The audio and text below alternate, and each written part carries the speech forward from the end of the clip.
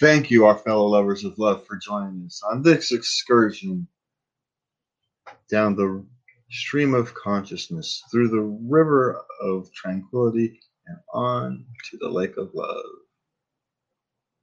Very There we good. Yes. And it's quite timely tonight that we have a discussion about happiness. As we know, we have 35 minutes of frustration trying to fix a microphone problem. But yet, if you asked me 10 minutes ago, was I happy? Well, no, not at that moment. But was I happy in life? Well, of course I'm still happy in life. A moment of aggravation or panic or whatever you want to call that, so trying to get the show on the road, does not an unhappy life make. And I was doing research this week for the show. This theme of happiness kept popping up just kind of randomly. I wasn't looking for it. It just kept popping up. So, all right, let's do what the nature's telling me. But before you can talk about happiness, you have to kind of define what it is. What is happiness? Is it a fleeting moment? Is it, the glow you feel after a week's vacation?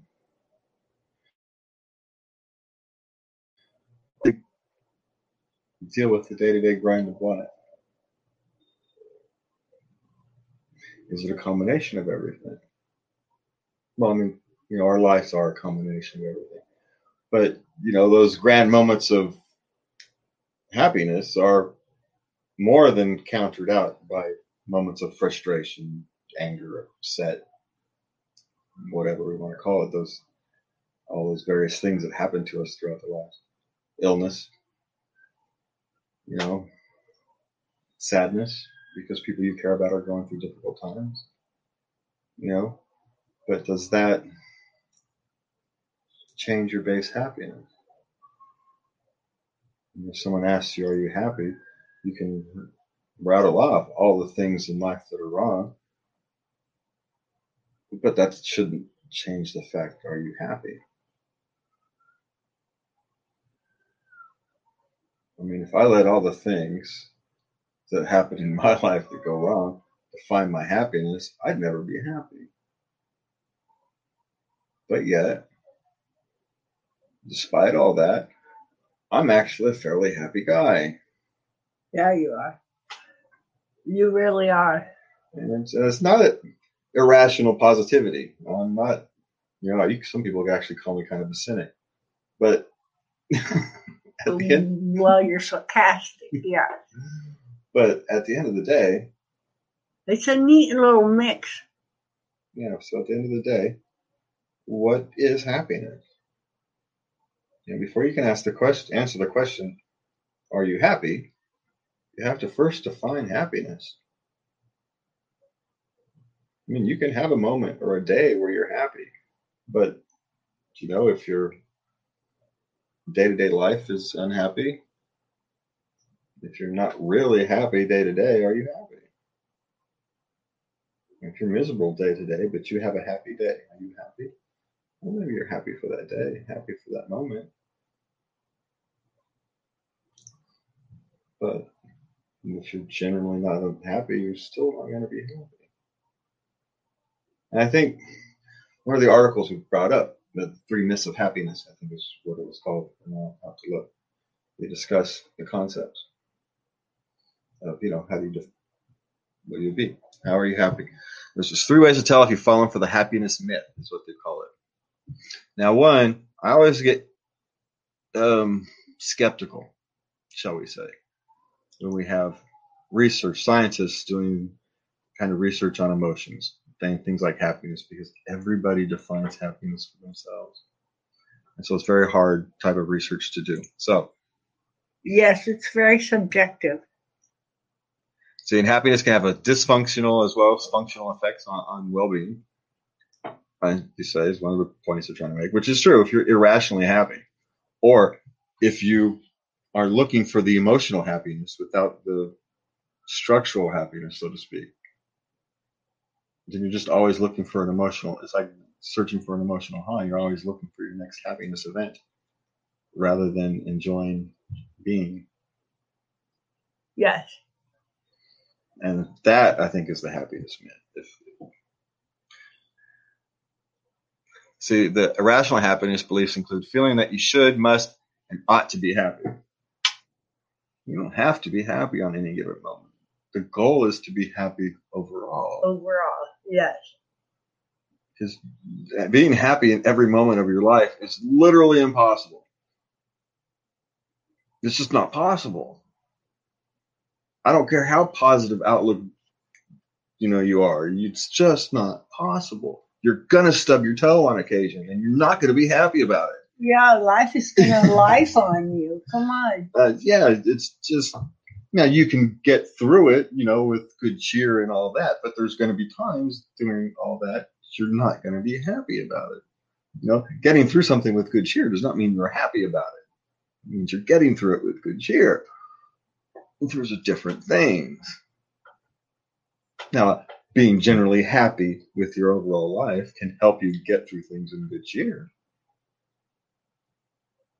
Because it's a hell of a lot easier to get through things in good cheer if you're happy than if you're not.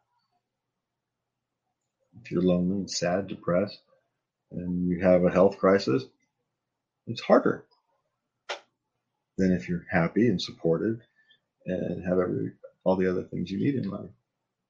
I mean, even if you're not rich, if you just have people that care about you, these things are easier to get through.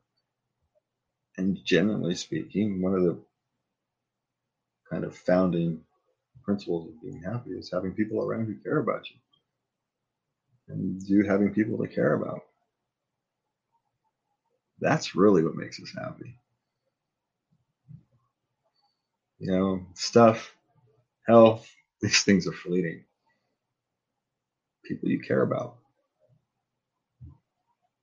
People that care about you. Those are the things.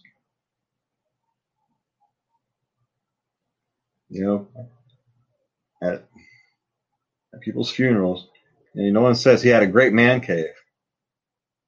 No, he was great to hang out with. He was a fun guy. He liked to help people. And he loved whatever team he did and decorated his garage like that. But you remember that he was fun to be around. Those are the kinds of things that make us happy. It's not the stuff. That's in the best world, the stuff is a reflection of your happiness. So, all right. So, that our happiness beliefs. He said there's three things, and this isn't really labeled as three things. Okay, what are irrational happiness beliefs? Here we go. I should always be happy in all aspects of my life. And we just discussed that. That's literally not possible. That's literally not. Okay. Who can do that? Who can do that? You can get through the bad times in life with as much cheer as you can. With as good a spirit, because it makes it easier. It just makes it easier. It makes it easier. But, it's, if you expect to be happy all the freaking time, you're in for a hard time. Because you're not managing your expectations realistically. And anytime you have unrealistic expectations, you're in for a hard time. You just are. Okay, next one's I must always be happy in all aspects of my life. I should always be happy in all aspects of my life. I must always be happy. I must. And I ought to always be happy. And I ought to always be happy. Well, that's... Well, here's the thing. I deserve to be happy. I should find a way to be happy. And I ought to be around people who help make me happy and whom I know make them happy. Yeah. The problem with those phrases, in all aspects of my life, that's just not possible. You're going to have aches and your pains, and bad things are going to happen to people you care about. And, as you get older, people pass away. And, life is hard. And if you expect to be happy all the time, you're not going to be happy at all. You're just not.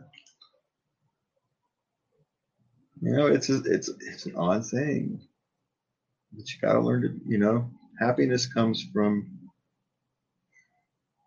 as we discussed, how you deal with the day-to-day grind, those you care about, people who care about you, and having some value to your life. You feel you're doing something worthwhile. You feel you're helping people, your friends, your family, your job even. It doesn't really matter as long as you have something that you're feeling worthwhile. I mean, it can be volunteer work. It really doesn't matter. You can have a pointless job, but you go and you feed homeless people for an hour and a half out of the day.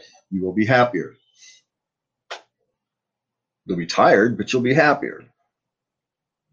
It's just because you feel like you're doing something worthwhile and not just trudging through life.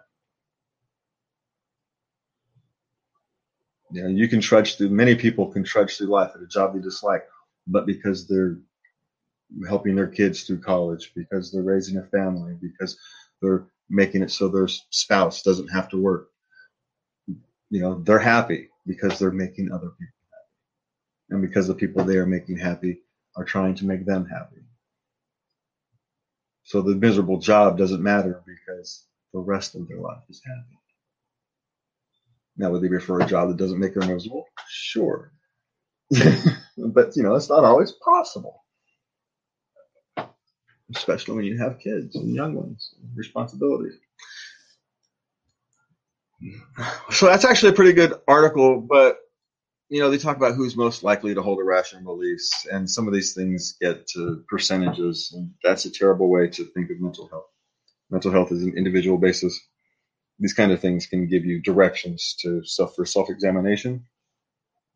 But, it's, 70% of people have this.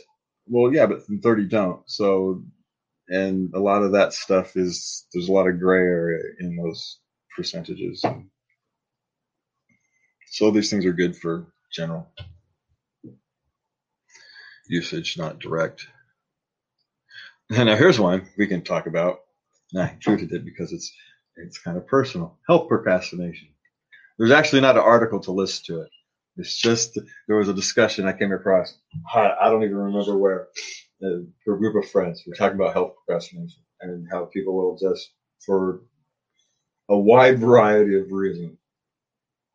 You can't know what's wrong if you don't look. But something's wrong. Even I'm not that dumb. Now, I'll ignore something, but I don't ignore it so I ignore it because I think I'll get better on my own. And, you're Superman or something. That's not even a thought. I just assume that I'm going to get better on my own. I'm a tough old bird. I'll be fine. I'll be fine. Yeah, I've got the I'll be fine syndrome. That's me. And that's how so it's not necessarily procrastination because of procrastination, even though me and my healthcare system haven't always gotten along. But I don't procrastinate, just assume I'm going to get better. And sometimes I get frustrated with certain aspects. Like I didn't procrastinate on my eye. I gave up. There's a difference. Oh, okay. It's not procrastination when you've given up. I tried to get help. I tried to get care. It took 3 years and we still didn't do it. So I gave up. But we're trying again. We got new. Yes, we are. We're trying again. And I'm not procrastinating this time. Okay. And I'm trying to do better than I was because, And it's not like a brush of death. I've had closer ones. So it's not like a brush of death makes me have to rethink the thing. I just don't like being sick. Nobody likes being sick. Yes, but I stopped drinking because I don't like hangovers. I don't like the next day. Okay, what does that have to do with being sick? Well, it's the same thing. No. It's that I now have to take better care of myself and my liver because it makes me sick if I don't like being sick. I see. Yes. Well, that's good logic. Not really. It works for you. No, it's a simple kind of sick. I'm being polite for the audience. It's not generally sick. No. Oh. I mean, I'm using polite language. That's what, yeah. See, I never connected, a bad stomach with liver issues and all that. I didn't either. Yeah. Well, I wouldn't have thought of that. Well, no, but that's the motivation I have to stop drinking all the soda I was drinking and to start eating a better diet and to be more careful with when I eat. It's literally simply I don't like being sick. Now, who cares, right? I'm starting to eat healthier and all that kind of stuff. So, like, the good causes out of it, but it's a really stupid reason. Of all the reasons I could have to change my health, that's the really stupid one. There's a lot better reasons, but that's the one that does it. The other ones mean nothing. That one. It's not like it adds up, piling on, and that's kind of the straw that, no. That's just the one. I'm just saying, so health procrastination is a weird thing. It exists. And, some people don't want to find out they're sick. They don't want to know what's wrong with them. So, ignorance is bliss. And I can understand it. But at the same time, logically, it's not smart. But also, logically, I can't even say I don't do it. I don't do it consciously. But, because usually I know what's wrong. So I know they're not going to do anything. And then there's that. That's how health procrastination. That counts as well. And that's just me. I mean, I got about 6, 7, 8 things I could come up with just for me. So imagine all these other people out there, especially men like myself, because, when you're a man in your 20s and 30s, you're invincible. You don't care. Sprains, strains, it had to be fine in a couple of days. And it's true. You get older like me and you've got bad knees, bad hips, bad neck, bad liver for reasons because I don't drink, but I got a bad liver anyway. Yeah, it just is what it is. But, and yet I still procrastinate. Not as much as you're used to, though. No. But procrastination is a thing. All right. Here we go. We'll hit a question. How can I encourage my partner to be a more hands-on parent? Now, there's an article listed to it. I read this article, and but I actually don't think we even need to talk to the article about it. She's stepping in and doing everything. And I would suggest assigning certain tasks, brushing the teeth, getting ready for bed. Let that be his task. Of course, but there's a side note to that. What? Let him do it his way. Oh, yeah, you got to let him do it his way. You can't other. Yes, if you're going to do it, that's off. I don't want to say off because it's hard to know how. For many of the fathers I've known over the years, that is one of the biggest frustrations and why they give up trying to help. It's because you essentially got womansplaining. They'll figure it out. They'll figure out how to do a bath together. Don't worry. He's not going to let them drown. He loves his child. He's not going to let it drown. Let them figure it out. He's going to do it different than you. It's okay. He's not going to change the diaper the same way. As long as it stays on at the end, it's fine. And you know what? The first few, yours didn't stay on either. Right? Let him choose the outfit. So what if the kid's mismatched? It's a child. No one cares. They're cute anyway. They may have had a negotiation. I get to listen here to, my son and my grandson He's old enough now to kind of say, I don't want to wear that without doesn't actually get to use words. So there's like arguments going on in the morning, and the kid's 3. There's what he wants to wear to school. They're gonna have a great time with this one. Right, because he's a kid. He wants to wear what he wants to wear, and he wants his favorite shirt, and as long as it's heat appropriate, But of course, we've got school and whatever, all those kind of things. So anyway, I'd let him wear whatever the hell they want, as long as you're dressed. I don't care. Get out. As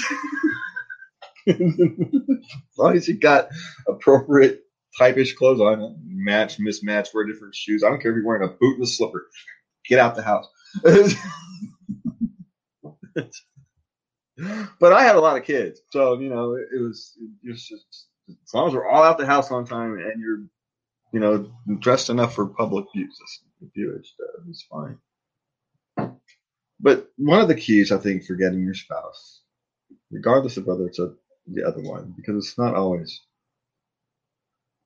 to help out where you would like them to help out, is one, you've got to ask, be clear why. Right? If you're feeling overwhelmed, say you're feeling overwhelmed. If you're worried about you having enough time together and you building some one-on-one time with the baby, say that. Because the first 6 to 9 months of a baby, men are like the third wheel on a date, right? They're like the friends you bring along on a date because you feel sorry for them because they just broke up or something. They're just kind of awkward because there's not a lot you can actually do except support the mother. For most cases, as a general rule of thumb, it's a little different now than it used to be, but not much. Right? Because breastfeeding is best for the baby and everybody tries to support that. And that means the mother takes a lot of care for the baby in those first 6-9 months. It's just the nature of things. And it's hard to break that habit for both parents. It's not just a man or woman thing. For both parents, you've developed a habit. And, those things are hard to break. But empathy and understanding, rather than accusations and frustration, is generally gets better result. Because if you actually ask in a moment of frustration, you're not going to ask the way you want. No. Now, sometimes the men deserve moments of frustration, and we don't step up enough, and we fall into that trap, and we don't listen as well as we could. And so, all these things are true. There are stereotypes. I keep saying, these types of stereotypes that stick around for a long, long time. These kind of gender stereotypes that have stuck around for a long, long time. They're not good, bad. They just exist. Like women have a tendency to be more caring and nurturing, and men have a tendency to let their children go off and take risks more. Yes, those are both true. A tendency. It means that's it's not universal, but there's tendencies. There's general tendencies. And there's reasons for these things. One is let the woman carried that thing around in her and breastfed it, and she protected it all through its most precious, vulnerable years. And then now you go off to the guy, and he's going to go off sit it and let it climb trees and mountains and jump. I know. And the thing is, you need both. You need to be able to have that confidence to try new things, to be to understand that you can fail and pick yourself back up. And sometimes life you get hurt and these things happen, and it's how you deal with them. And these are the hard lessons that are often hard for women to allow to happen. And it's completely understandable. Again, I understand the psychology for it. I don't blame them. And it's very hard to let go. That's why often they don't. That's why often they look away. They know their husband and children are out doing things they would not be happy about. They pretend not to know so they don't have to, because they know it's better for everybody if the shut up and let them do it. But it breaks their heart. They're worried, they're sick. But being a parent is hard. You got to put your big person pants on. Both of you. And if one person isn't doing enough, find out why. Do it gently.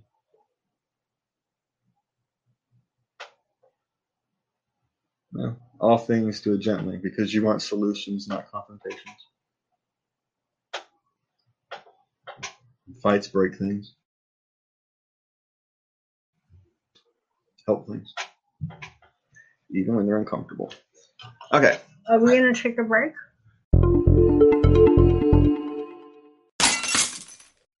And we are back. Thank you all for joining us, and we'll cover some of our advertisements here. You can visit us at latenightlive.us and sign up for our newsletter. You can find those links in the description of the videos. You can find our podcast at Anchor FM/Late Night Love. You can find us on Facebook at Facebook/The Late Night Love. And you can find us on a wide variety of podcast networks. If you want to leave us a message, you can send one to love@latenightLove.us, and Lovey will answer those. Yep. And if you need to send us on Twitter, you can hit me up at JazzRack. And I think I covered most of it. If not, you guys are smart enough to know what to do. Like, subscribe, share, blah, blah, blah, blah, blah, blah.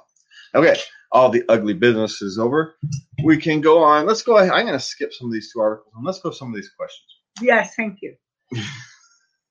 What did your mother or father say to you when you were young that you remember your whole life? Well, I don't remember my mother and father, but I remember my grandpa told me something. I was 13 years old. I did something stupid. And he came out and he looked at me and goes, nobody can tell you nothing. And I didn't know what he was talking about. It took 30 years and a year in AA before I finally figured out. I don't take direction very well. Well, my mother used to tell me about cutting my nose off to spite my face. Did she really? Despite, yes. Yeah, she used to continue telling me all the time because, I have a habit of doing those kinds of things. Cut your nose off to spite your face. Yes, I will. Just out of spite. I will. Just because. Yeah, the whole oppositional thing. Yes. But the other one I remember is my grandpa used to say, "Cat never did anything." That was one Grandpa used to like to say. Now, I have a laundry list of my own that my poor kids have had to deal with. That sounds like a personal problem. Pretty is as pretty does. Let's see. What's the other one? It's good to want things. Builds character when you don't get it. That's one of my favorite ones. Yeah, I especially like it when you say it to me. Yes, well, I didn't say other people like it. I said I like it. It's got nothing to do with other people. This was me. Okay, this next one is actually a bit concerning, and I was actually contemplating not to put it on the list today. Oh, really? Yeah. But I did it anyway, because we're not afraid to talk about things here. So, why does my 17-year-old daughter skip meals and wearing long sleeves and pants even though it's 107 degrees? I keep telling her to change into something more appropriate for the weather, but she panics every time I ask. Now, by itself, the wearing the long clothes at 107 degrees doesn't bother me. I've seen enough kids with autism or slightly autistic who, for whatever reason, wear long sleeve clothes even in the heat. Especially, and if they're light long sleeve clothes, there's actually an argument that it's better. But there's a combination of those things that actually concern me. And the only thing I could think of, without panicking, because it never hurts, is to go see some family therapy. Yes. Because something's going on. There's something going on. There are signs that something's going on, and you want to be very careful to not ignore them, but you also want to be careful enough that if it's a small thing, if it's not something serious like, drug addictions or anorexia, or, it's just she's uncomfortable with her body, that needs to be dealt with too. Yes. And so regardless if it's something relatively minor that, can be dealt with or something more severe, it's time for you as a parent. And she's 17. You only have a year left where you can actually have much control if she's going downhill. So do it now. The worst thing that can happen is your daughter learns to talk in therapy. It's literally the worst thing that can happen. And there's not a 17-year-old on the planet who couldn't use a little bit of therapy. Well, yeah. Sorry, it's just not. Frankly, there's not many people on the planet who couldn't use a little bit of therapy. Nice sounding Lord. Yeah. So now a lot of people get it in different ways to direct therapy, but there's that combination that worries me on that particular thing. None of those things individually actually worry me that much. It's the combination. It's something that strikes a chord as an experienced parent. Yeah, me too. Yeah. So why do I feel like I'm an emotional pillow for others to cry on? Why my feelings don't matter? Now, I can explain the first part of the question. That's easy. Because you're an empathetic, sympathetic person. People can trust you with their feelings. And so they come to you to cry on. Because you're trustworthy with their emotions. That's why they keep coming to you. In a way, it's a gift. But as you notice, you have to protect yourself as well. And that's what you're noticing. Because it's draining you. And your feelings do matter. But what you need to do is you need to find your pillows to cry on. Some of those people who come cry on to use pillows are willing to do the same for you. And it's time for you to use them. That's how relationships work. They trust you. Find a few of them for you to trust.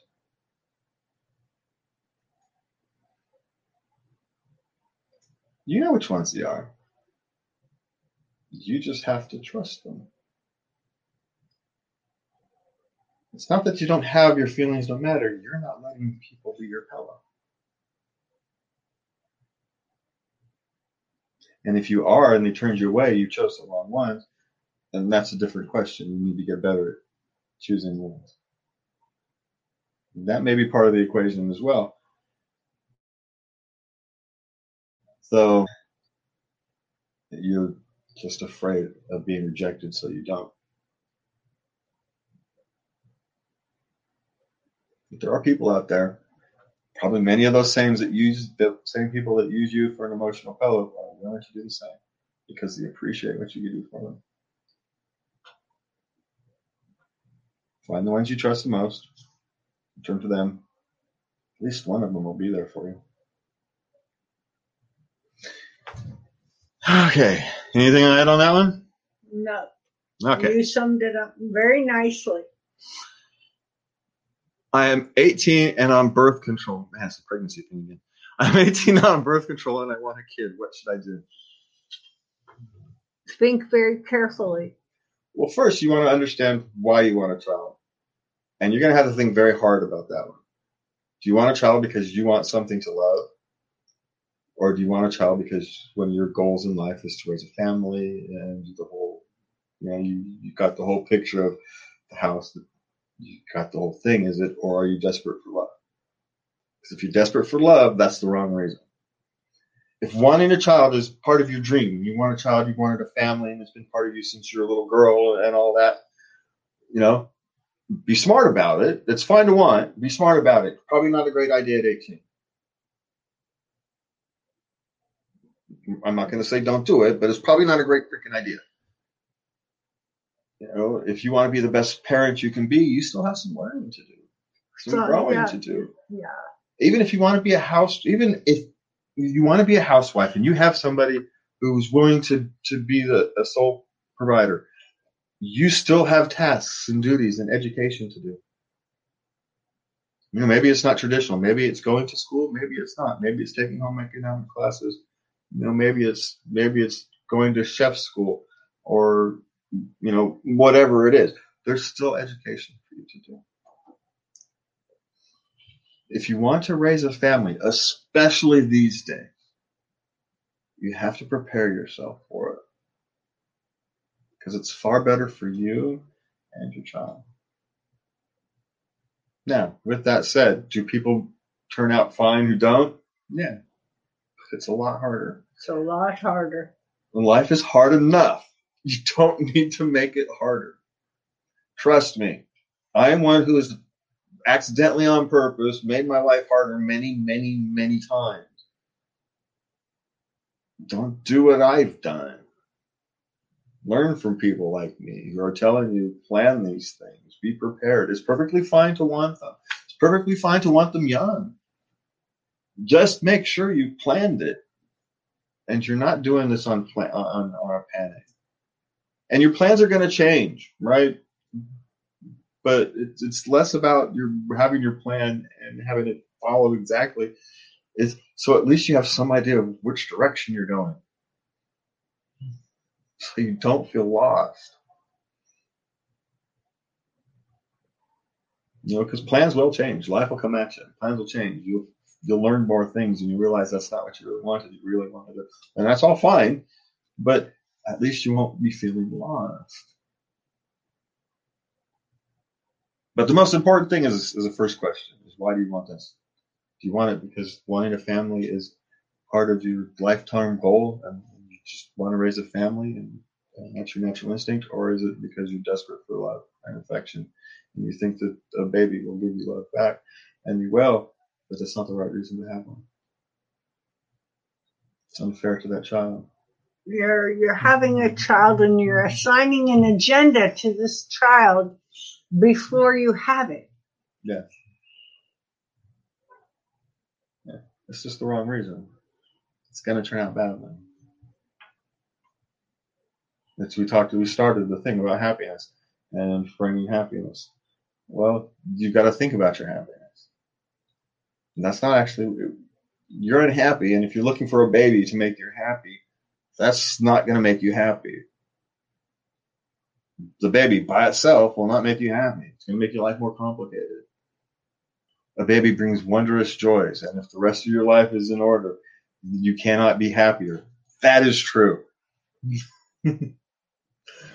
But if your life is chaos and you're already unhappy, and you just add a baby to the mix, you're just adding a baby to the mix.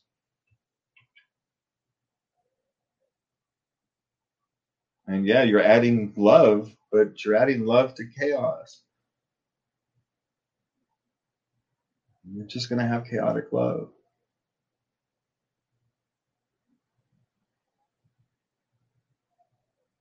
You know, who knows how that turns out? Anyway, enough of that. Okay, this one. My mother-in-law expects my husband and me to continue raising his niece. She's 15, even though we're expecting our first child this year. Am I being selfish by wanting my sister-in-law to raise her own kids? Yes and no. Yes and no. Yeah. Well, what are the it's no and yes. What are the circumstances? Well, let me put it this way: if someone meets, it's probably not a good home circumstance, right? Because you don't send your child to your brother because you're having a good time. Now, is it selfish to feel that way? No. No, it's perfectly natural to feel absolutely. that way. what you do with that feeling is whether it becomes selfish or not. Now, I can't sit here and tell you whether you should continue raising a dog, someone else's child at 15 years old. But what I can tell you is helping a young person come to a successful adult is one of the most rewarding experiences you can have. And so while it's hard and I understand the frustrations, I don't think you're thinking of the rewards you can have. And so in a sense, maybe you are being a little selfish. You're doing a wonderful thing. Raising a child in a better environment than they otherwise would have is a wonderful thing. It's a beautiful human thing you're doing. I think maybe you need to understand that.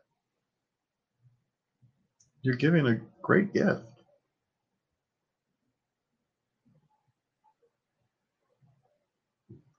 It's a great gift you're giving to somebody. And I can understand saying, we've got a lot to do. There's a lot on our plate. And, maybe this is a 15-year-old living away from his parents. They're probably having emotional issues. I'm pretty sure at that age. At 15, your mom sent you away to live with your uncle for some reason or another. You're going to be feeling rejected. And then you're going to be rejected by the people who helped raise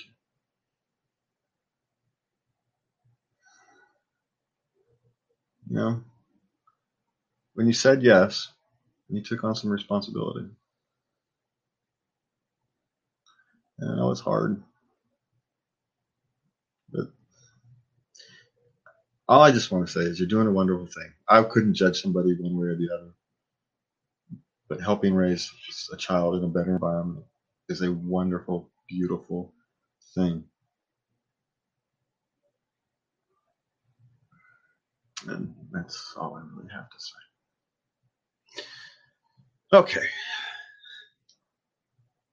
Okay, here's one. My daughter told me that my 11-year-old granddaughter doesn't want to FaceTime with me because I talk about sad stuff. I am devastated. She refuses to talk to me. What should I do? Well, the first thing you should do is promise that you won't talk about sad stuff. Well, yeah. Well, first, and find out what you consider sad. Yeah, what exactly is upsetting her? Yeah. Yeah. And I mean, are you talking about your aches and pains? Are you talking about family stuff that the 11-year-old doesn't want to hear about? What? Yeah. You're going to have to, your grandson's a little younger, but you have to act, in a sense, if you're that disconnected when from a grandchildren, you really have to work very hard at being able to relate with them. You have to know what they're interested in. Yes. Because they have no way of knowing what you're interested in. And they're not going to be. And they're the child and you're the adult. It's your job to be interesting, not theirs. Now, I understand the emotion. I can feel for her being devastated. Oh, God, yeah. I'd be devastated, too. But you're the adult. Your job here is to, I'm talking about things that they don't want to talk about. And especially if they're upsetting them, stop talking about sad stuff. Now, getting to the point where you're going to be trusted again to not talk about sad stuff is going to be a difficult road. And I feel for you. I really do. And you wish you wouldn't have to, you wish you could have interjected something sooner. But, you're dealing with children. And, you miss the signals. And what are you going to do? You can't go back and not do it. So you try and clean up the spilt milk. You promise to stop talking about sad stuff. And you talk about, I don't know, whatever they're interested in, whatever game they're interested in. If they're interested in a video game, find out something about it that you can talk about. Or we do I'd find some new interesting thing about space every now and again. So you give something about space to talk to your My grandson loves space. And yeah. So when I hear something, there's some new discovery about something, I tell you about it. So now you have something to talk to your grandson about. There's things you can do. And I ask him, so anything you want to talk about? I mean, I ask him. I leave the floor open for him. Yeah. So, Usually he says no, but he knows that I'm available, and that's what matters. Yeah. So, drop your expectations of what the conversation should be. You may have to accept just being willing to say hi. And it's going to be hard. That's another. Are you expecting a long video call? Yeah. Because I think you may need to tweak your expectations there. Look, I promise not to tag side, but yeah. And you're going to have to start with that. You're going to have to be happy with that for a little while. And over time, you'll become trusted. And just don't talk about sad stuff unless he brings it up. My guess is you're talking about your day and stuff that's going on because that's what you know. And to a 11-year-old, that's sad.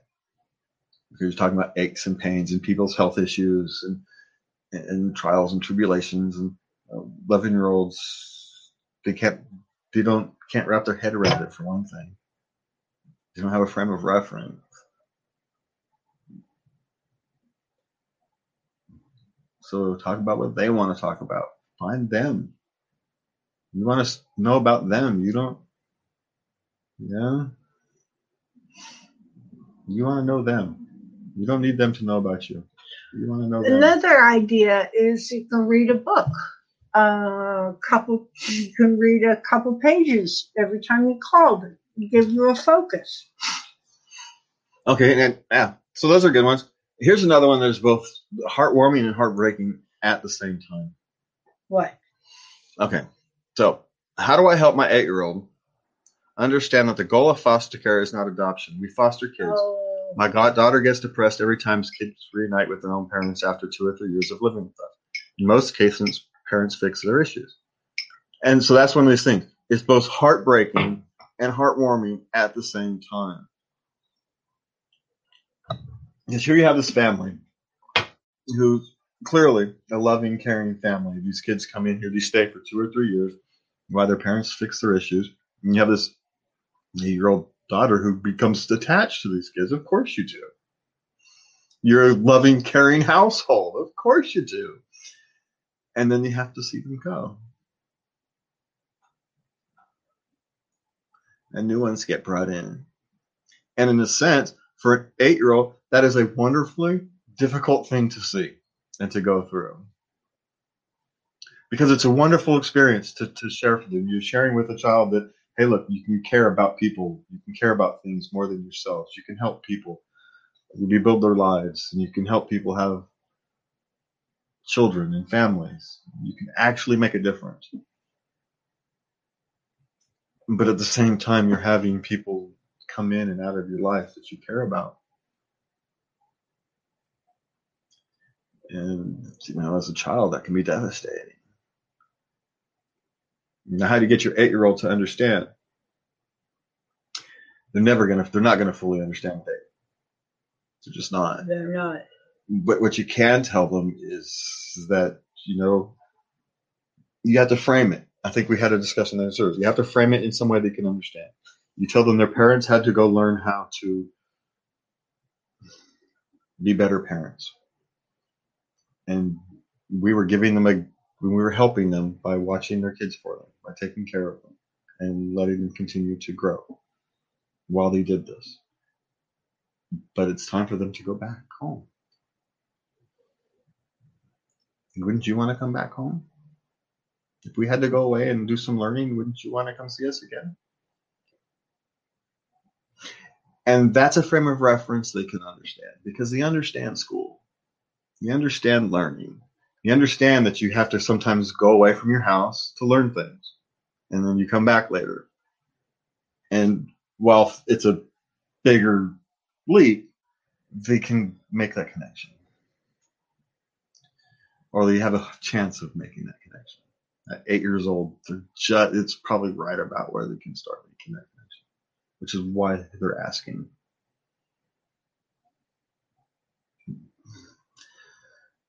But all I can say is approach it the way you're approaching the rest of your lives. You are clearly a loving, caring family. You will find your way through it.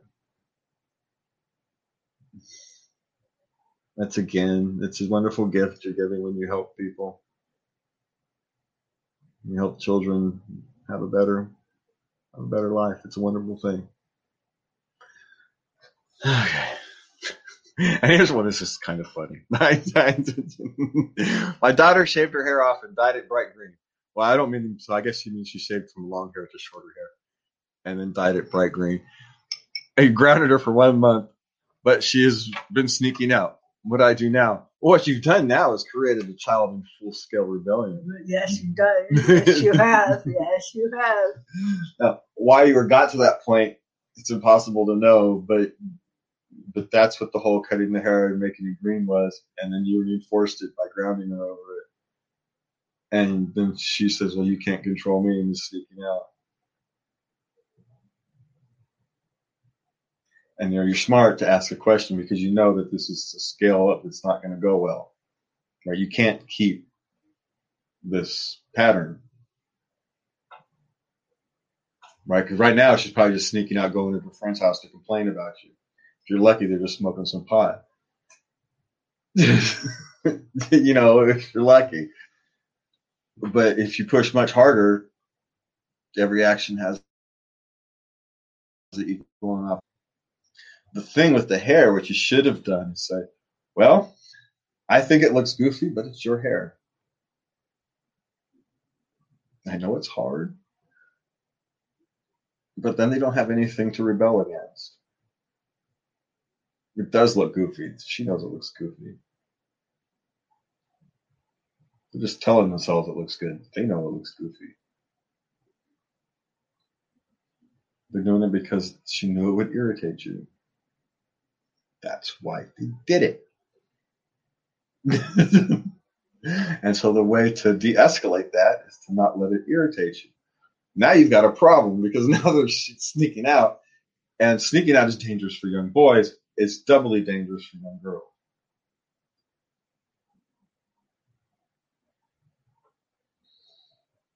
It's right or wrong, you know, you can complain about it shouldn't be that way, but life is the way life is. It's just doubly dangerous for young girls. And so you're going to have a better strategy. And I'm not sure. Because the problem is, I don't know what has proceeded to the point why she's cutting off her hair and dyeing it green. So I can't actually give a decent answer. I need more data. I'm coming in at the end, the last act. And I haven't seen the rest of the movie. I don't know what happened. And so you're just as likely to make things worse as you are to make things better because, you know,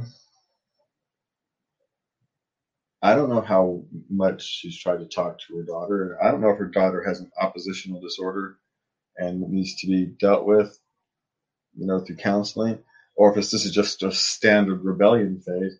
And, you know, in a sense, it's like you do it, you know, when you have a bomb, you take it out to someplace and into the wild and detonate it so it doesn't hurt anybody. It's just, you know, this is the type of thing. Yeah, you let it go off, but you let it go off in a way where it doesn't hurt anything. The chance of damage is greatly reduced. That's what I did with my kids. I let them rebel a little bit, so they never actually fully rebel. You know, let them rebel in a controlled fashion, and then you don't have as much problem. But we have our own unique issues in our own area, and there's reasons that yeah, I know those tattoos were tough on you. So, you know, yeah. Well, at that age, yeah, but they waited until she was 18. She went off and got sneaky tattoos. No, she didn't sneak. No. She was 18. It was on the up and up, but I know it was still hard on you. Yeah, it was literally like her 18th birthday. She went and did it because she, you know, but that was the rebellion, you know. Okay, I'll take it. At 18, I'm going to go get a tattoo. Okay. You can rebel against me that way. If that's my teenager rebellion, I'll take it every time.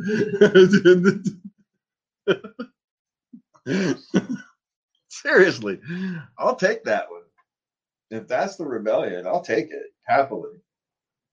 Not even complain. But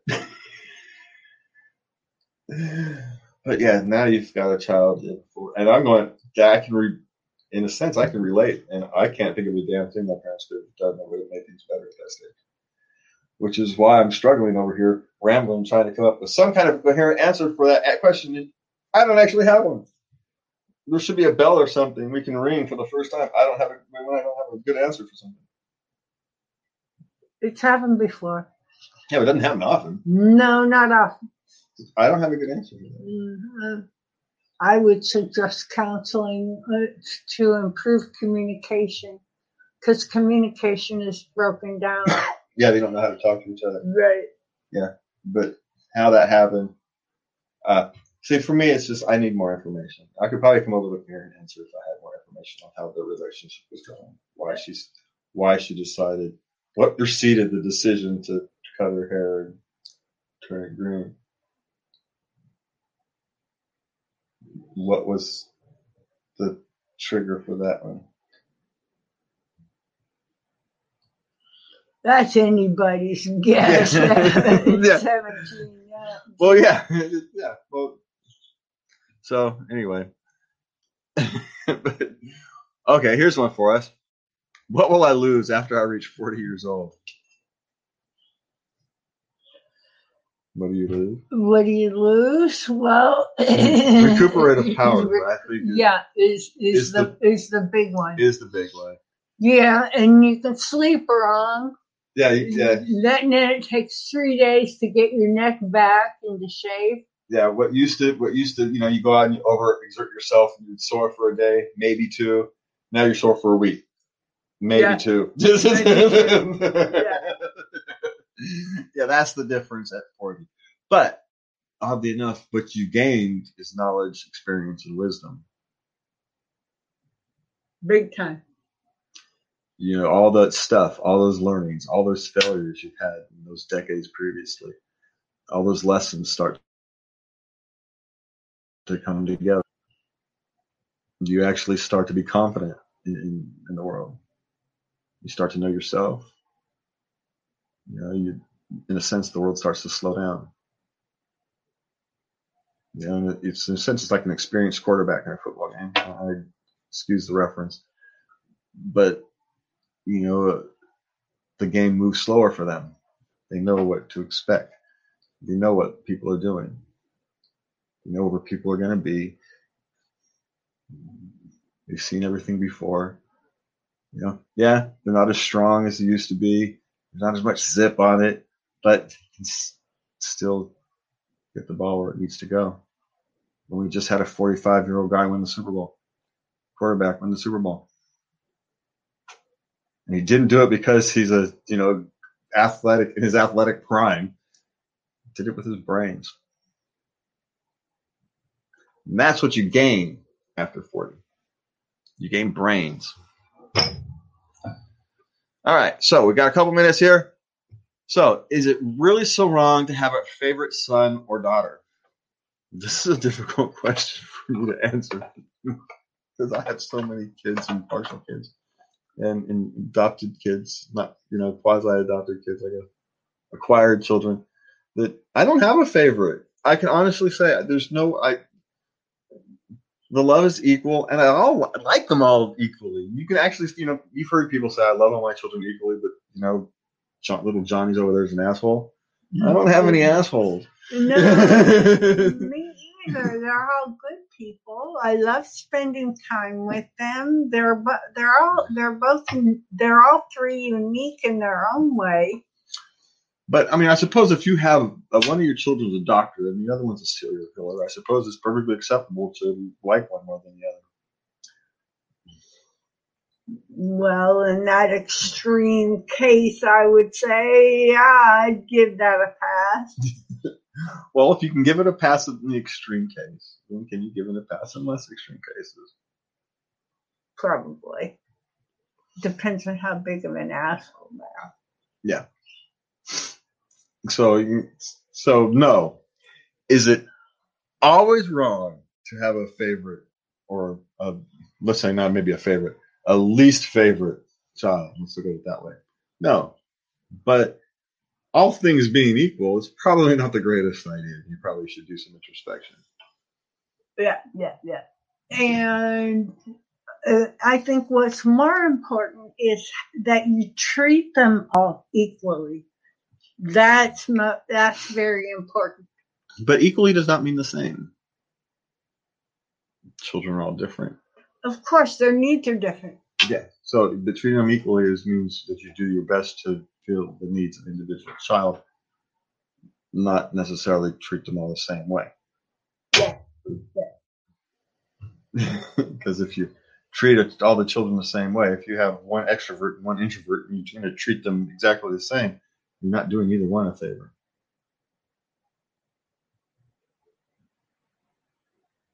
Because, what's your choices?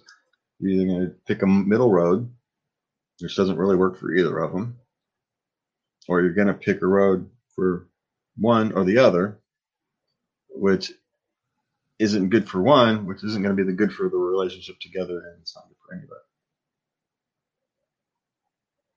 Because one's going to feel that you're their favorite, and they'll have an argument, even though you weren't intending to. Accidental favorites happen based upon parenting style.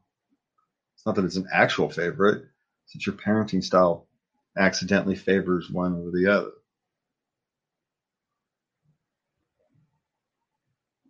And so that's the danger of saying I treat them all equally or the same. You can't. People aren't the same. Children aren't the same. They all develop differently. They all have different wants, needs, desires, homes. And as children, they don't even know what those are.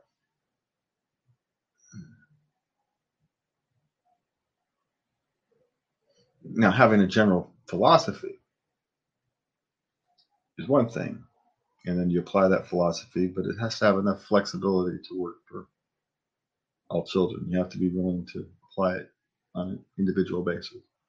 You have your parenting philosophy, and then you factor in the needs, wants, and personality of the child. And the context of what they're living in. Because if you've got like me and you've got 5 kids, by the time you get to the last one, the world's a different place. 10 years from between you had your first kid to when you had the last one, 10, 11 years. The world's a different place. You have different needs. Kindergarten's a different place for your oldest child than it is for your youngest child. When it's that far apart, 10, 12 years apart. It just is. You can't treat them the same. But you can love them the same. With all your heart, everything you have, and you try your best to do what's best for everybody. Is it possible? No. Attempt. And that is us for tonight. You can visit us at latenighlove.us. You can find us at Facebook at The Late Night Love and various other social media outlets. You just Google Late Night Love, or no, not Google. For the love of God, don't use Google. Use another engine, any other search engine, for the love of sake. And Google Late Night Love, you will probably find us. But of course, if you're listening to us, you know how to find us. So like, subscribe, share, do all that stuff that I hate to say. And we will see you next time from remote location. Hopefully. Hopefully. And hopefully we'll have working microphones and we'll be all set. We will see you guys next time. And for me and Lovey, please remember to love everybody. Good night.